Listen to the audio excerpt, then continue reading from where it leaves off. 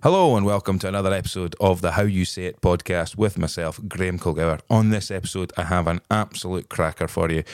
A few weeks ago, I reached out to Richard Park, who originally comes from Kirkcaldy, similar to myself, and I reached out to Richard to see if he would be interested in coming on. Thankfully, for everybody who will be listening to this, he was more than happy to discuss his experiences and go through some of his life stories from an incredible career in radio and television broadcasting, and as well as music. Richard's a fascinating character. For anybody who maybe doesn't know who he is, he's better known for his TV appearances in Fame Academy, which is a popular television show in the early 2000s.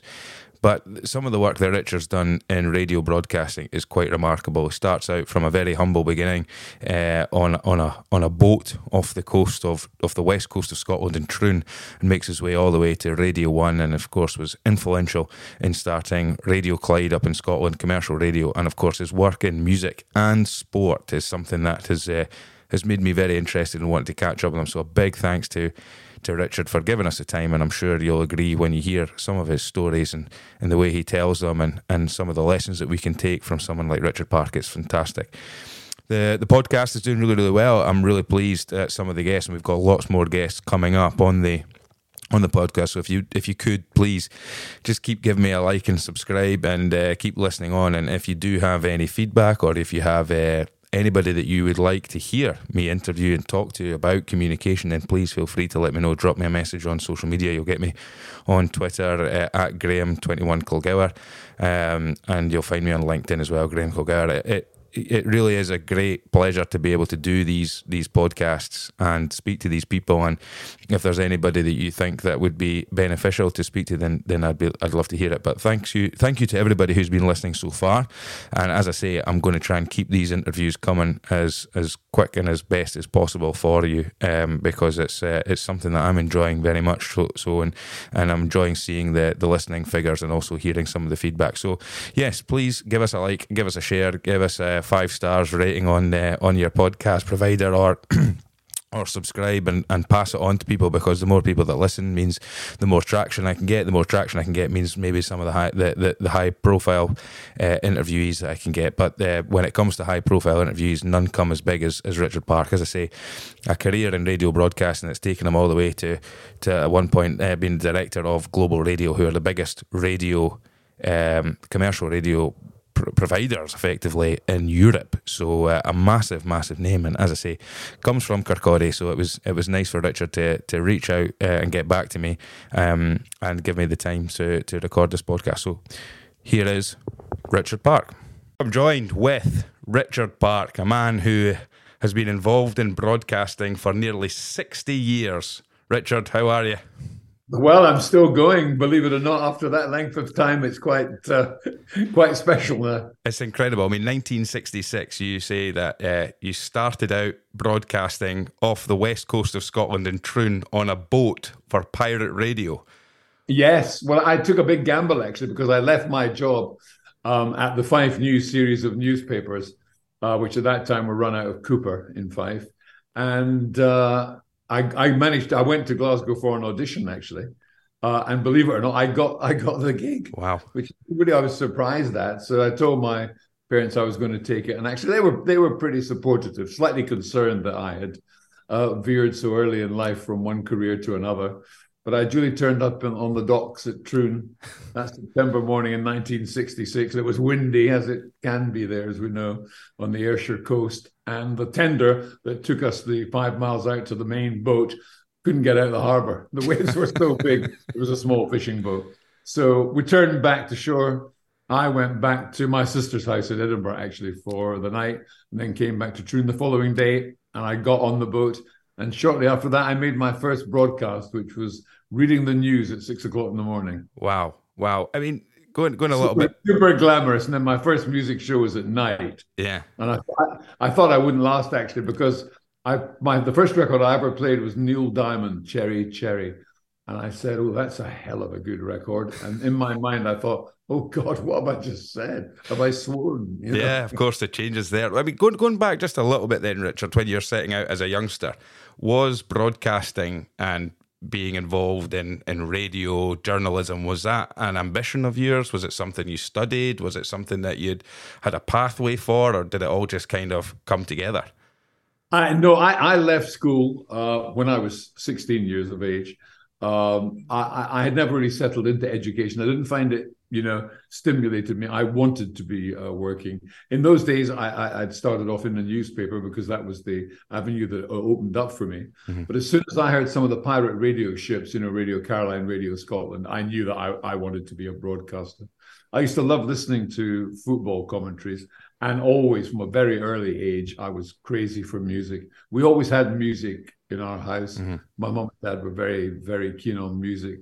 They had all the latest records of the sort of middle 50s. I mean, we're talking the sort of start of Elvis and that type of musical period. And I absolutely loved it. And as we came into the 60s and the period of the Beatles and the Stones and all that, I mean, it blew me away. Yeah, yeah. I mean, that was really my, I don't think there was ever any doubt. I only know this retrospectively. I didn't know at the time that I could make a career out of this. Wow. The one thing I didn't know was I couldn't sing, so I wouldn't be doing that, And I mean, the only DJing done in those days was by sort of David Jacobs type individuals. Yeah. So I mean, when you're on that boat going out to spend all this time on this pirate radio ship or boat out there on the west coast of Scotland, are you thinking this is a hobby? Are you thinking that this is a stepping stone, or do you just think I'm just going to see where this takes me and enjoy the journey? Yes, that was what I thought. I thought I'll see where this takes me. I will enjoy the journey. And then my first night on the boat, I thought it's going to be difficult to enjoy this journey because there's a force 8 out here. The ship is lurching from side to side. I didn't know anything about seasickness. I'd crossed the channel and things, but I didn't feel so great. I managed. Lots of people didn't manage, like Stuart Henry, the old Scottish DJ. He only had 1 week on the boat, couldn't do it. But I eventually got through it, But I would broadcast sometimes with a bucket by my side. And, I mean, really, when I think of it now, I could only do that. You could only do that, I think, when you're really sort of 18, 19, 20, as I was. Otherwise, I think, fear would creep in. Yeah. I never had any fear. I used to stand on the deck and the waves were coming over me. I mean, honestly, I can give you descriptions and you would find it hard to believe. We didn't realize we're taking our life in our hands, but I mean, around the country, other pirate ships were sinking. The Radio Scotland boat called the Comet was an old lightship. Right. And it had a sister lightship, which was based off Donaghadee, off the Irish coast outside Belfast Harbour. After about a few months, Radio Scotland moved to the Belfast Lough area. It only stayed there a short time because it was going to move round to St Andrews. So during that period, there was a gigantic storm a couple of days after we left the area, and it sunk the sister ship. Wow. So, I mean, I'll tell you, I didn't realize it at the time, but you are taking your life in your hands, and that goes for everybody who'd ever been on one of those boats, That's incredible. I'll tell you what, the storms out there, the old shipping forecast. Yeah, you'd know about it. Yeah. Of course, you'd hear the word Storm Force 10 Malin, your heart would sink. That was the seafaring area that we were. But all the meanwhile, you go back and you'd play your records, you'd do your show. The tender boat, if it could manage, would get out most days. And I mean, in those days, there were masses of letters from listeners coming in, either requesting songs, wanting to ask you questions. Wow. I mean, it actually was much more energetic than possibly I've just made it sound. That's incredible. I mean, I did 3 shows a day. I was lunchtime, drive time, and late evening. Wow. So when you look at it now, to take from that point there, you've gone to then BBC Radio, Radio 1, Radio 1 Club. You've then become, you were director of broadcasting at Global Radio. You're now the programming advisor at Global Radio. So that's Europe's largest radio company. Yes. Well, I set that up with a guy called Ashley Tabor. Right. Who is the sort of actual founder, and I would call myself the co-pilot on that one. Wow. But it was something we had put together over a number of years that finally came to fruition when we were able to buy Heart and LBC in 2007. But of course, I had been program director of Capital, the London radio station, and the group between 1987 and 2000. Then, whilst running my own company, I was also doing the program director work for Magic Radio, which we got to number 1 from number 10 in London, something we're very proud of. Yeah. And of course, I was on Radio Clyde as their head of music and entertainment between 1974 and 1986. Wow. So, I mean, I've always been professionally employed. And next year, I'll have been getting a pay packet every week of my life for 60 years. Wow, there you go. I mean, for somebody, like you say, you left school, you didn't have any qualification in this. So, I mean, 3 shows a day on a boat that's tilting side to side in the middle of a stormy weather would probably give you a lesson in itself on broadcasting. But where was the next step after that? Then, did you get picked up? Did somebody hear you? Was it a case of trying to get you onto mainstream commercial radio at that point? Then. Well, I think what happened is after the Marine Offences Law came in and pirate radio was outlawed, and they launched Radio 1, and they were looking around the country, and they did look at people who'd been on pirate stations and hired quite a few. And I got taken on to do what I'd call odds and ends shows, Radio 1 clubs, doing interviews. There used to be a music review show called Roscoe's Round Table. I was a regular guest on that, the Scottish guest. And that allowed me to get some work on what is now BBC Scotland, but it was the Home Service then. And then at the start of 1972, the late Jimmy Gordon, Lord Gordon, was putting together Radio Clyde. And I was one of the people that he asked, would I be in the group with a view to doing programs? So for the sort of next 6 or 7 months, I was just building the shape of a business with him. Yeah. And then in 1973, so we won the award, but it took a year to get studios in Glasgow and then him appoint senior people, because obviously I was going to be a DJ, not a broadcast manager at that time. And so in 1973, we became the 3rd commercial station in the UK behind LBC and Capital to start broadcasting. And I was on the opening night of Radio Clyde. And I did a double header that night. I was booked as the DJ, chat-along guy, and I had this banjo player who was going to come down the studio later on and do a bit of chatting. He became quite famous. His name was Billy Connolly. Wow. So he was on with you on the opening night of Radio Clyde. Yeah. Wow. He had been a friend of mine because I had done Radio 1 clubs and things with him and Jerry Rafferty as the Humble Bums. And I'd known him because I knew all the team from the Great Five Roadshow as well. And yeah, he and I did some great programs, or programs that I really enjoyed. Other people can judge if they were great or not. I mean, I remember going with him to the Scotland-England Football International of 1974 when Scotland won. And we walked from Anderson Cross all the way out to Hampden.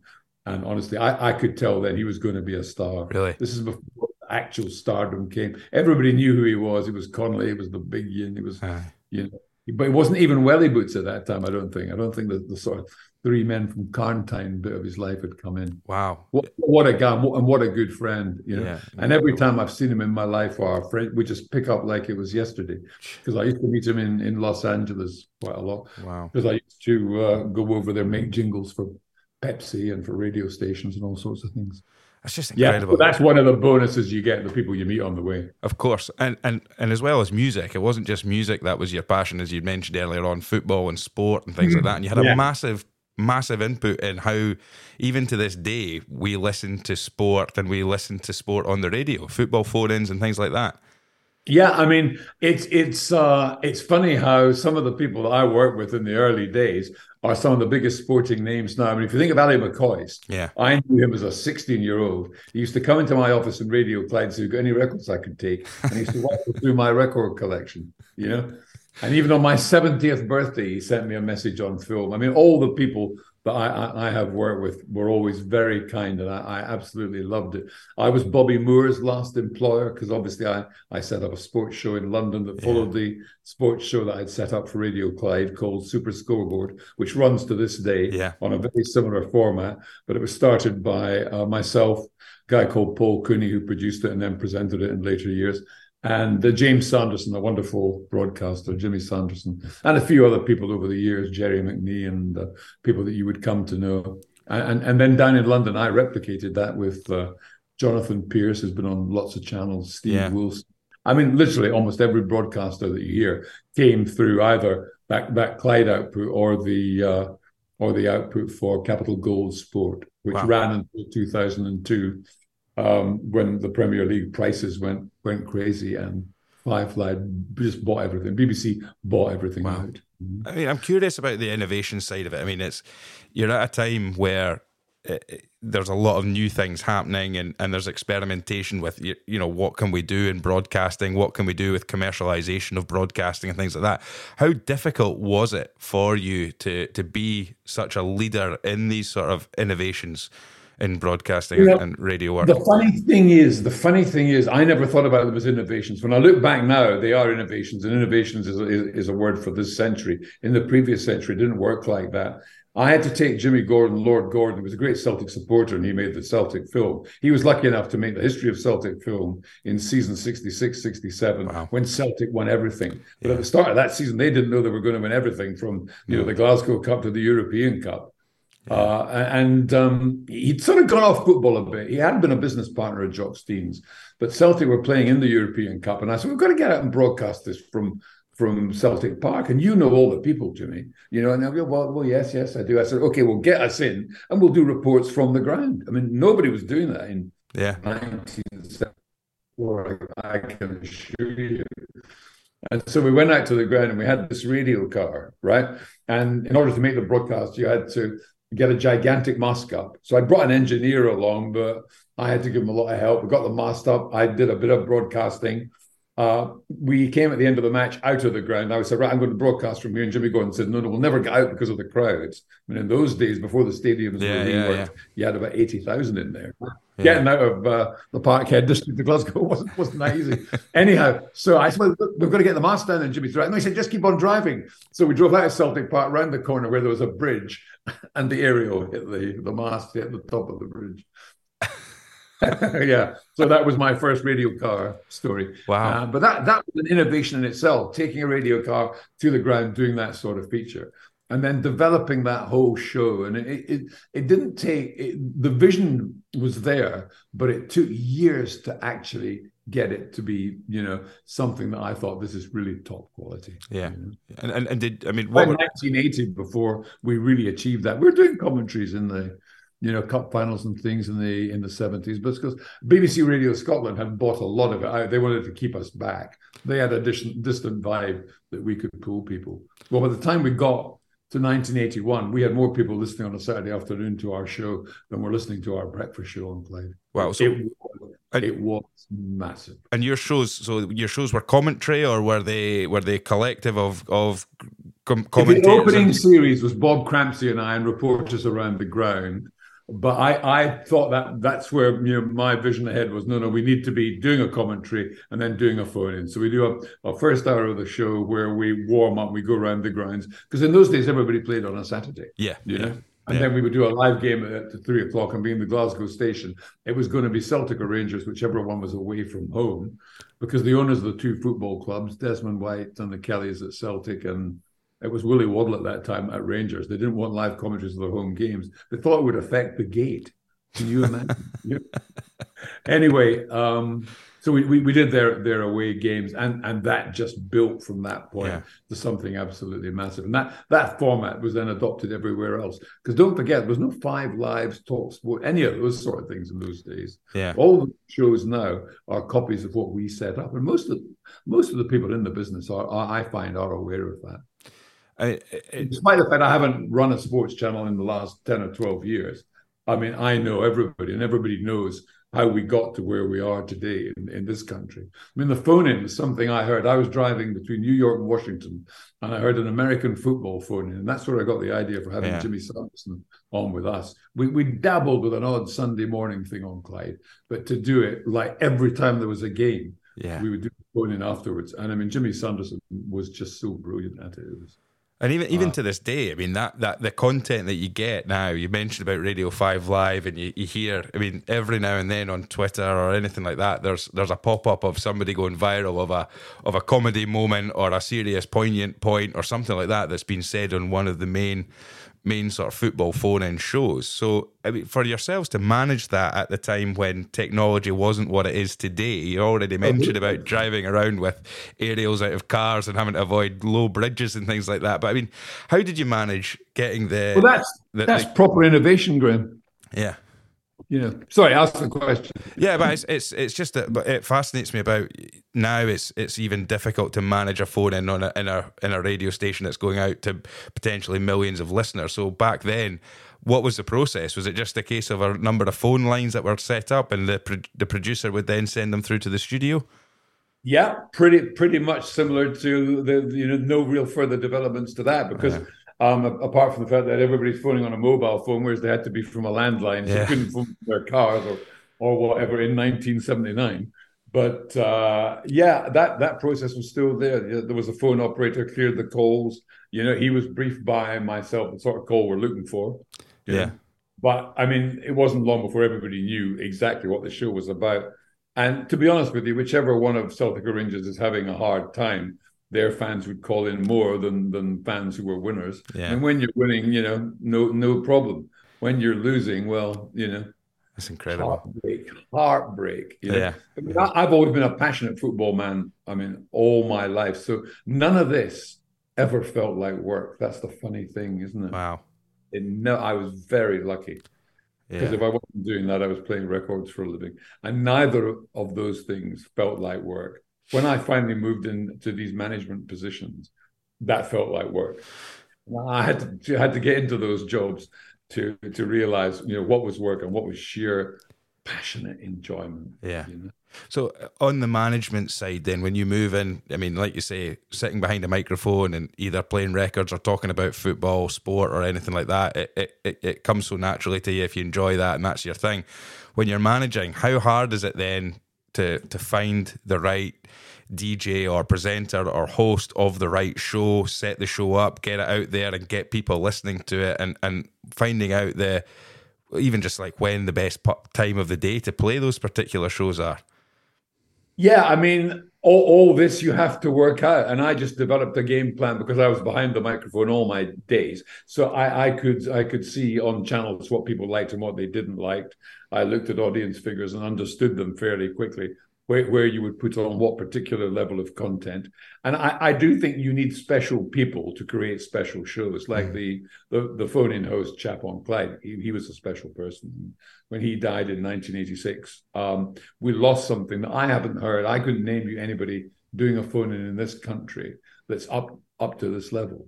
Yeah. And had his level of experience, because I mean, he had traveled with the old firm in Scotland for many, many years. I mean, he went back to the 50s and so on, I was a journalist for the Express and the Mirror, and back in the great days of those newspapers. So, I mean, I always take with me a vision of where I want to get to, and then hire the people that could take us there. Yeah. And I mean, I've been very proud of my staffs all the time. But I've had some wonderful people, not necessarily the ones that are household names, but people who produce the programs. There's a guy in London called Pete Simmons, who's still at Global now, actually. And he put together the Capital Gold Sport on a daily basis for me. Because obviously, as running all these radio stations, I couldn't be on the ground as much as I wanted to. Of course. I had a team meeting on the Friday, but I couldn't do the rest of it, unfortunately. My initial plan was I was going to commentate the games. When I went down to London, and I'd already sold my boss, who was Lord Attenborough, Richard Attenborough, wow. Director of Chelsea, football mad.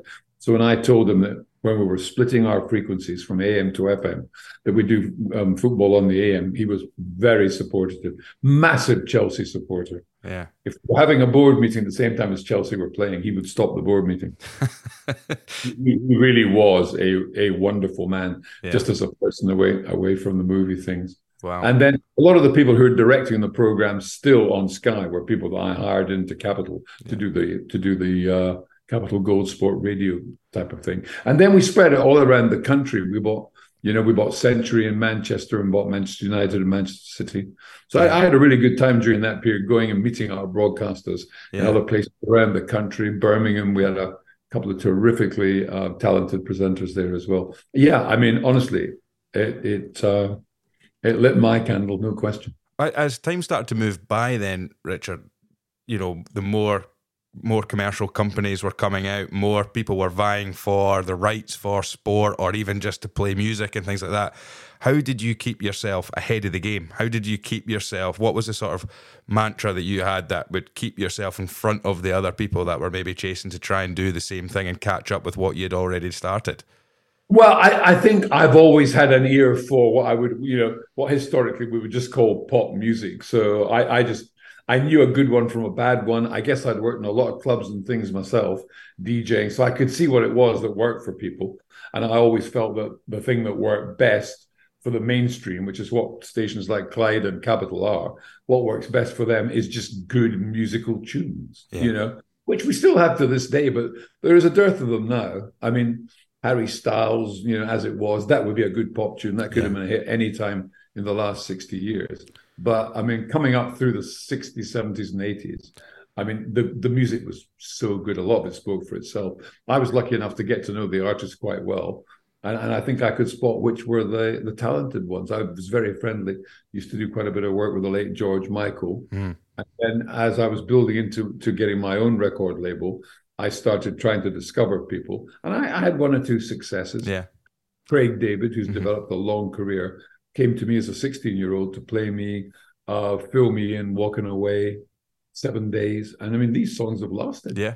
Still doing those around the country now and filling stadiums from Glasgow to London to New York. And, my proudest moment was when his record got to #1 in London and in New York on the same day. And he went across and played Central Park.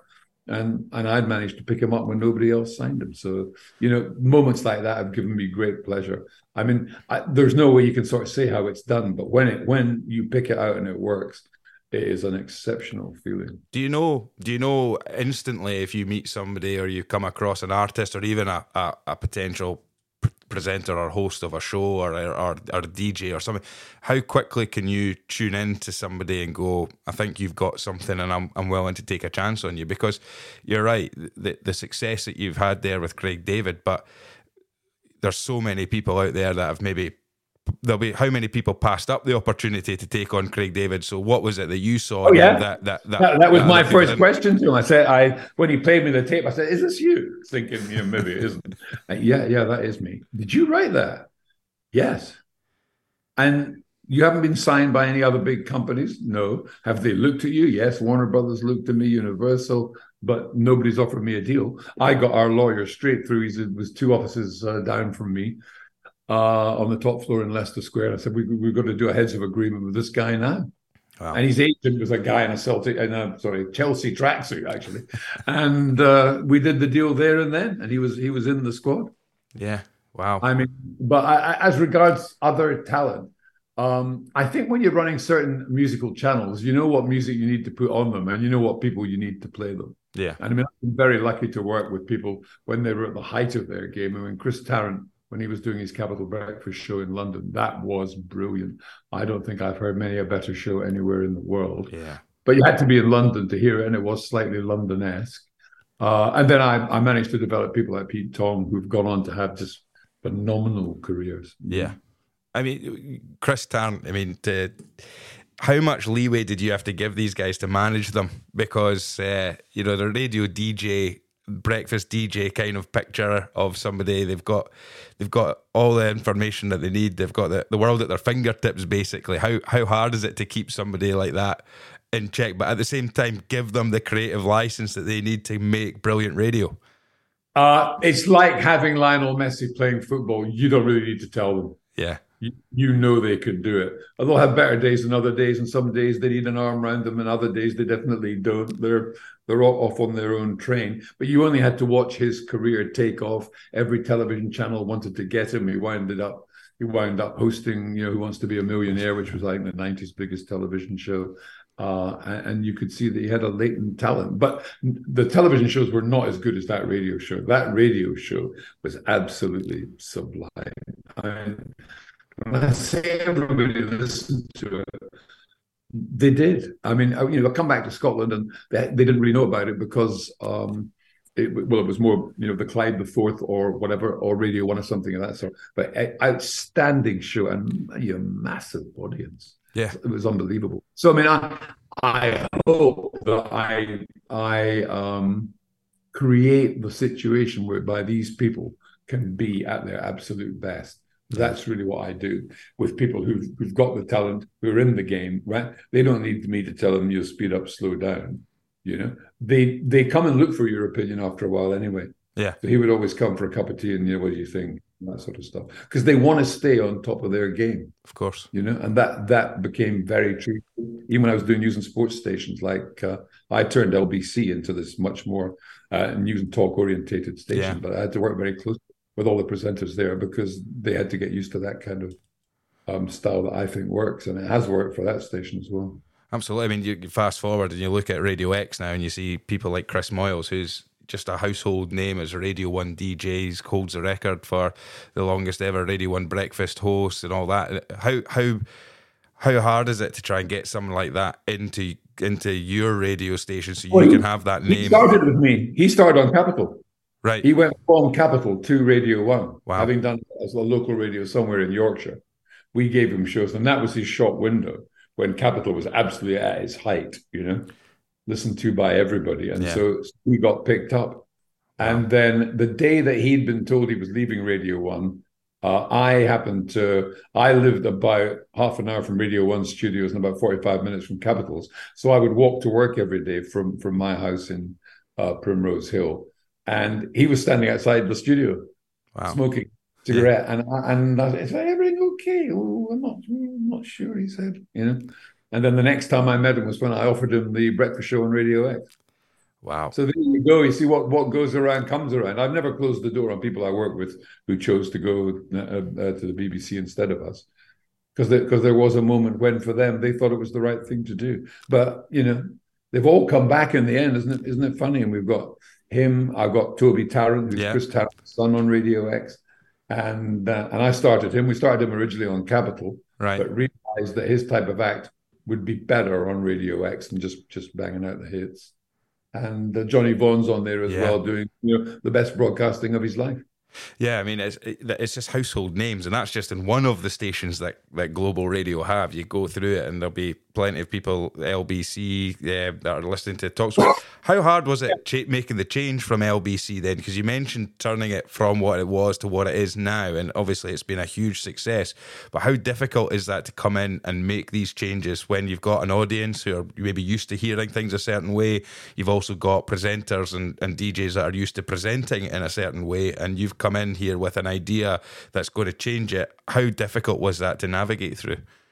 Well, luckily enough, by that time, my career is long and deep, and people do know the way I operate through a variety of stations.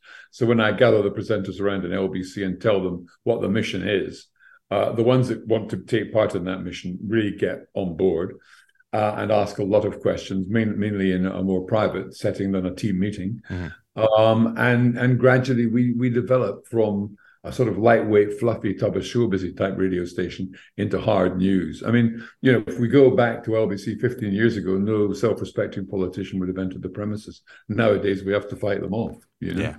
And in many ways, we, have ridden alongside the ups and downs of British politics in the last 15 years. So, I mean, that does require coaching and direction, but it also requires me to hire somebody good to do it every day. Mm-hmm. And that I knew I did when I hired a guy called James Rea, who became, my second guy in Capital.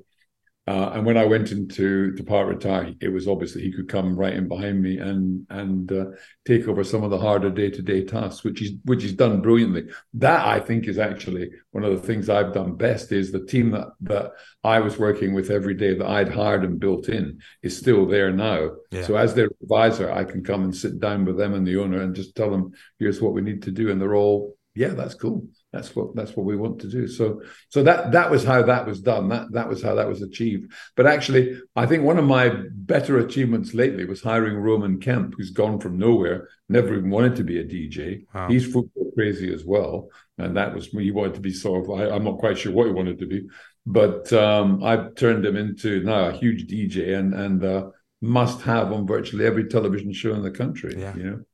From a job now. When I got introduced to him, my son, Jonathan, was working for LBC and he was doing football reports.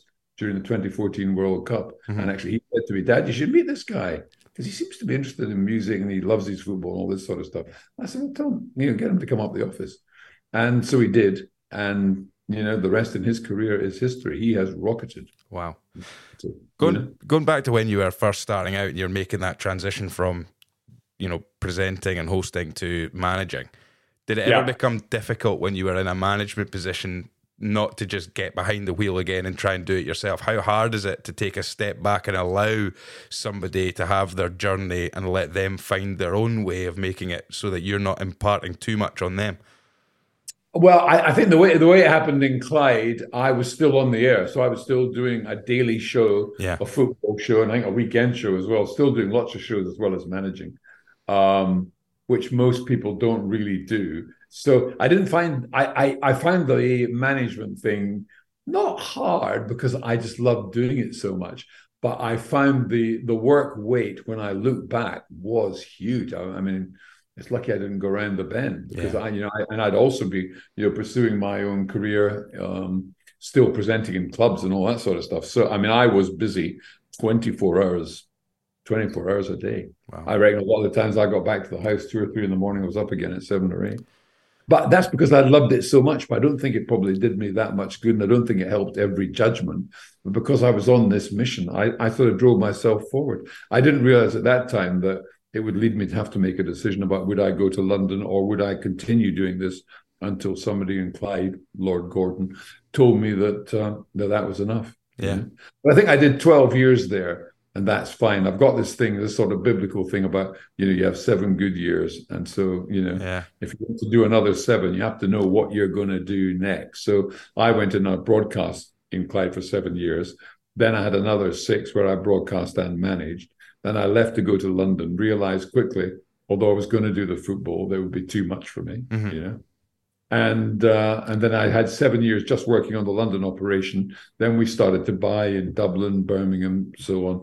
And I was dispatched by my board colleagues, because I was on the board by then, to go and sort of set all these places up. So I set up Capital's version of BRMB, our version of Century in Manchester and Newcastle and Leeds. And then I go down to everywhere from Exeter to Bournemouth. I mean, I didn't really want to do some of that as much as I wanted to do some of the things I did early on. But I mean, if you're in the job, you've got to tip up for the dailies, So I never really missed the broadcasting, but that was only because I never had time to think about it. Not really. And then I also heard other people that I was bringing in, and I thought these guys are actually better than I am, if I'm really honest. You as regards music presenting. Yeah. I mean, you mentioned a blueprint. You mentioned having a blueprint for doing it, but I mean, you're talking about going in and setting up radio stations locally that follow the same blueprint that you've got set up. What are the main challenges in that then for you? What did you find to be a real struggle, sticking point? That was there usually the same issues, or did it vary different places that you went to, or was it kind of the same kind of problems? I think it's the same kind of problems. I mean, I think you have to have, and you have to inherit in these cases, the right people. Yeah. And if you haven't inherited the right people, then you've got to go and find new people, or you've got to instruct your managers in a particular region to find people who can do certain things, Mm-hmm. And that was never easy, But the amount of people who've gone on to have national broadcasting careers as commercial radio has developed nationally means I think we did well enough. Yeah. We've got enough people over the line. I mean, the list of household names now is enormous. The list of people currently in global is enormous. Wow. So I think that if you can spot developing talent in a station, they might not be doing one of the frontline shows, and you bring them forward and they really develop. That's when you feel really good about it. Yeah, I mean, you look at the sort of the variation of types of shows as well with global. You've got the sort of pop culture music. You've also got classic FM in there. To then political and news broadcasting through LBC. Then you've got the different types of music through Heart, Radio X, and all that. How important was diversification for the group, for you as well, to make sure that you were covering all bases in that? Well, I mean, at the start, these stations were not just like Heart is now one national station. Mm-hmm. You know, they were 90 local stations. Wow. We actually made into bigger brands because the way the world has gone, if you don't have a big brand in radio and in a technologically developing digital world, you could be left completely behind. You could have paid a lot of money for a business and it just doesn't work because you're not bringing it off on the ground. I mean, if you take Heart as an example, that has performed brilliantly, you know, including Scotland, absolutely everywhere. I'd say its greatest strength is where it started, which was in southern Britain, but it's, you know, worked its way up the country. And, you know, what is it now? 10 million. I mean, it has very nearly overtaken Radio 2 as the largest output in this country, and it will do. It's only a matter of time. It's not if it's going to happen. It is going to happen, and I think that's part of the reason they're in this panic mode of trying to get the older people like Ken Bruce moved on, right, and try and get a few younger people, Vernon Kay, onto the airwaves. I'm not so sure that's the right thing to do. You know. Wow. What drives you, Richard? You know, you're still going. What drives you? You can see the passion that you've got for it, but what's kept you going through all that? You mentioned about the long hours and stuff like that, but what at the moment now, what's keeping you going to keep working? Well, you know, I mentioned long hours because other people tell me I did long hours. That's really because it never really felt like that to me. What keeps me going now is a pride in what we've achieved and what we've built in the global thing, you know. Yeah. And what we built, first of all, the Capital Radio thing of the 80s and 90s has merged into Global Radio, which, you know, took it over in 2007, 8. So I think I'm kept going by the fact that my mantra is being carried on, that the Ashley Tabor, who runs Global, worked for me in the 90s. So he's bringing to bear, with his financial clout as well as his programming talent, he's bringing to bear everything that I sort of taught him was the right way to go back in the day. And he would unashamedly tell you that is true. So that motivates me. Watching my other managers do as well as most of them have done on the stations that you mentioned motivates me. Watching the presenters doing well motivates me. See, I realized I would be a manager in Clyde when I realized I cared as much about other people's shows as I did about my own. I think in radio, that is unusual. Yeah. You go and you do your show. Are you worried about what comes on after you, Graham? Maybe not. Yeah. I don't know how. I mean, I had Bill Smith come on after me in Clyde, and I'd always, you know, sort of say to him, "Don't play that." And I'm thinking, God, why am I doing that? Really? But that was it. That's when I know, hang on, I'd be a better manager. Wow. You know, so in the back of my mind, you've mentioned your mantra there. Then, what is your main mantra that you've stuck by that's kept you going this length? Then. It's an absolute focus and the dedication and concentration on what you're doing at the time you're doing it, and to be the best you can be, and to make sure the station you're working for is the most listened station in your area, in your region. And now as we move on to what I've just said about Heart nationally, I mean, I led Capital at one point to a 44 reach of London and the South and a 31 market share. I mean, that is bloody enormous. What that actually means is that every second person in London listened to Capital, and they all listened for a devil of a long time. Yeah. That's what motivated me. I wanted everybody in. I want to get them listening to my stations, and in doing so, I want to produce the very best I can. But I don't really deal in flip charts and cliches and all that sort of stuff. You know, I find that when I'm standing in front of people or talking to you now, it just comes because I don't have to think about it. I don't have to say, is this what I believe? Of course it is. You know, I want to see people doing really well. You know, I've had two of my sons go into radio. One of them is still practicing as a manager in Australia, and the other one was on Capital Extra because he loved his rap and his urban music, and he was good at it. But he decided he didn't want to do that as his career. Wow. Because he felt some of what I felt, but not all of it. But he was very attracted by the advertising side of the media industry. So he's now working for Wunderman Thompson, one of Britain's biggest advertising things on massive accounts, you know. Wow. So, I mean, when you're talking about sort of keeping yourself in there and keeping at the forefront and making your content the best, you mentioned earlier on about, no qualifications in broadcasting, no background in it, no university or anything like that. And you look at the opportunity. Some people today say, well, the opportunity just isn't here anymore for a young person just to nip off on a fishing boat out to a pirate radio ship out off the coast of Scotland or off the coast of wherever it is. But in today's world, what can people do? What can young people be doing that want to get into a career like something even close to what you've had and other broadcasters have had? Well, it's different now. It's a different world, of course, because we had no social media then. So if I made a remark on air, nobody could tweet me and tell me I was right, I was wrong, or didn't I know that Paul McCartney first recorded this in 1965, not 1964. So, I mean, it is a very different world. It's a very different background, and people won't see it the way I see it. They'll actually be coming up the same path, but it's not easy to explain that it is the same path if you want to be a YouTuber, a vlogger, whatever it might be. And I think these days, everybody thinks that they can be a part of this in some way or other.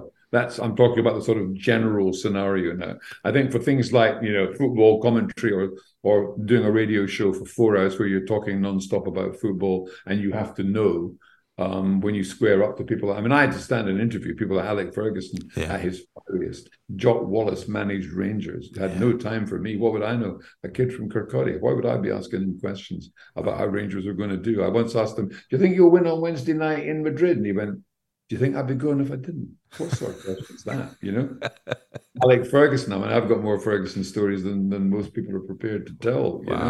Wow. Yeah. I'll start with when. I'll not tell them right now, but there are a lot, But I think that gives you backbone and steel.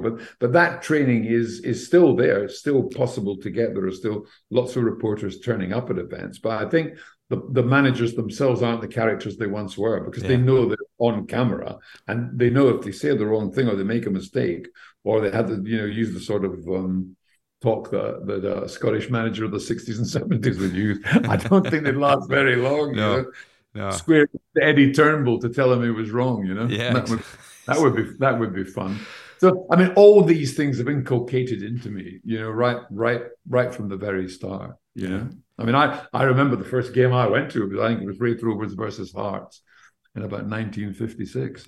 Yeah. I mean, did you practice? Then, that's one I remember. Did you practice at home? Did you practice? I mean, there's a lot of chat. I've heard a few people who work in radio and stuff like that, and they say, they've, as kids, they were presenting, they were shouting, they were talking, they were just talkers, and it just seemed like they were destined for a career in an industry where they would be talking for a living, and of course mix that in with a passion for music or a passion for sport or a passion for politics and news. Then that's where people end up. But was that something that were you a talker as a youngster? Were you somebody that I think so. I think if I'm honest, yes. I think I watched the football commentators of the time, and I used to think, gosh, I'd love to do that. Yeah. And then I would sort of imagine myself as I was watching a game on TV or whatever, imagine myself commentating it. I mean, in my early days, there weren't many live matches on TV. I mean, suddenly strange games, Hearts playing Anderlecht in the European Cup would suddenly come up on the telly, like the late 50s. But most of the games weren't. So when I started doing European football matches on radio for Clyde in the 70s, I mean, lots of these Celtic and Rangers games were never on TV, or they're on the following day, or on at the weekend, or whatever, or there was maybe highlights at midnight, In fact, I mean, Radio Clyde used to rebroadcast the commentaries of the Wednesday games overnight. So as anybody, and that was lots of people working night shift, could hear the games back, Wow. I had to fly back to Glasgow Airport with Celtic and Rangers and hear the commentary on in the customs hall. That's true. Wow. I mean, honestly, there's been some incredible things have occurred. I've been very lucky. And to run a career paralleling music during what I think we're going to look back on as the great pop music phase, which is probably, it's probably last century more than this century. In this century, it's been a lot about what people are wearing, clothing, scent, haircuts. I think in the 60s, 70s, the Beatles were in there. Yes, they wore the suits and stuff, but the music, well, it's lasted the test of time, If there's one memory that you can go back to for an interview, what would put you on the spot here. You've already mentioned people like Billy Connolly, Sir Alex Ferguson. You've mentioned some of the musicians that you've come across and worked with. But if I was to ask you to take you back, in a time machine to a moment where you were sitting somewhere going, "Wow, this is unbelievable."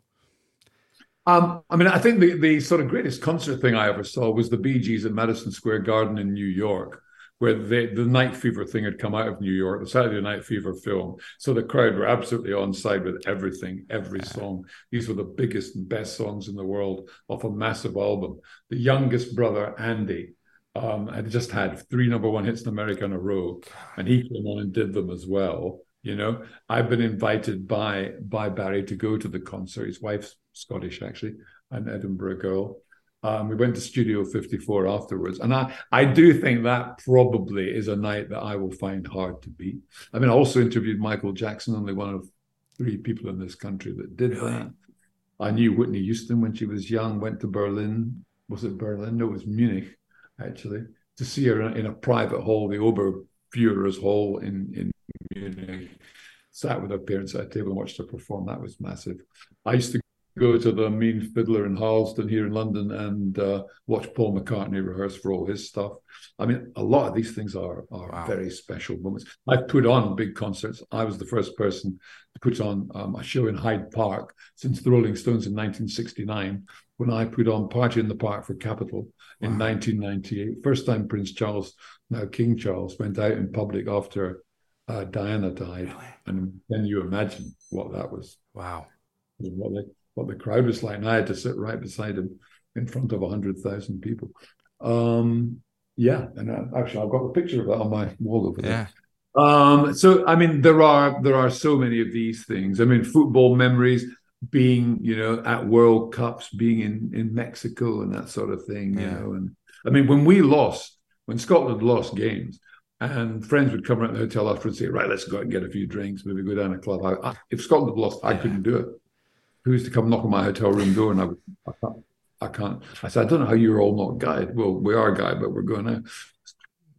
I don't feel like a beer, not really. Just felt it, yeah. That's incredible. I mean, from a communications point, then, when you're mixing it with these people, when you're meeting Michael Jackson, when you're speaking to Whitney Houston, when you're putting on a show like that, Hyde Park, what was it that was there always just being yourself? What was your sort of main key thing? Did you ever find yourself getting very nervous beforehand, or how did you deal with that by meeting these people? I was nervous. I mean, because the build-up took ages, you know, in terms of all the meetings we had to have to get everything absolutely right, and you know, and make sure we had the correct artist and the correct running. I mean, it is a massive job, because that we were putting on, and we still do it now for Capitol now. Yeah. It's now called the Summertime Bowl. In those days, it was Party in the Park. There's one coming up this June, actually. And yes, I was very nervous on the days. Very, very nervous. Yeah. Very nervous, because, you know, your stomach is churning. Anything goes wrong, you know. Yeah. But I was also very proud of the staff, and, you know, the performances. And I remember it rained, and I think it was 1999 when Elton John was about to go on. He said to me, well, I'm not going on, I'll get electrocuted. I'm not playing on top of electric piano, blah, blah, blah. And he says, I said, well, it's just about stopped. He said, it hasn't stopped, right? Yeah. I'm not going out while it's raining. So I had to turn around to Chris Tarrant and I said, Chris, would you manage to go out and do a sort of 15-minute monologue? And he did. He went out and he stood up and did a stand-up. He was to 100,000 people. He was absolutely brilliant. You know? Wow.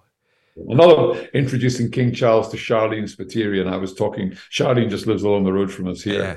I was talking to her about it the other night. Do you remember when she was singing "Say What I Want" on stage, and Prince Charles's aide said, "We've got to keep moving, so we've got to meet some people." And he turned to me and said, well, no, I'm not leaving. This act's brilliant. Really? Wow. Loved Charlie. Oh, fantastic. We had some fantastic artists on in those days. Yeah. You know, and we've kept those standards going. And my colleagues who've taken over the heavy lifting from me, they all now come to me and say, God, this is hard to do this properly, isn't it? Wow. But now you can now see them all, because they're all now recorded for television, because everything these days, of course, like what we're doing now, has a camera on it. And, you know, in the days that I started out, no cameras, no nothing. I mean, what a shame, actually. Yeah, I bet. Footage of those days would have been absolutely brilliant. Oh, wow, Richard. I mean, And just I could to talk for hours. I could actually talk when I don't really do it much, but when I do start talking, I honestly, because every day something happened. There was yeah. never a day in life where you sort of dawdled through. I mean, honestly, I could listen for hours. So but I Good mean, man. on the just on the final bit that we like to ask on this is how you say it is the podcast name, and with regards to communication, what would you say for you three main fundamentals to communicating with an audience through radio broadcasting? The three basic fundamentals. Well, I think when you're on the air, you want to remember to have the highest quality of broadcasting that you can achieve. Yeah. You want to be as focused on your subjects, your topics, whatever it might be, but you also want to relax into it and enjoy it as well. And with any luck, it'll come naturally. We'll all be nervous in the first few links. I mean, can you imagine what I was like on the pirate ship in the first few days? It was very up and down. Then suddenly going onto Radio One as well. Wow. But I did know what I had to do, and that was, bring out the best of me. Always to respect the audience. Give them the best that you can give of you. And I think if you give it out, you get it back. Yeah. I mean, I was lucky enough to be Sony Broadcaster of the Year in the first year that they had the awards ceremony. So I think that was some reward for just a certain level of honesty about the broadcasting. I was also the last person ever to win a Sony Award before it ended. Is that right? The Gold Award for my services to radio in the Fantastic. last Sony Radio Awards, a festival that's, I think, it's kind of sadly missed now, but obviously it's very expensive to put on a dinner for 1,000 people Of course. in the Grosvenor House Hotel Yeah. on Park Lane. Yeah.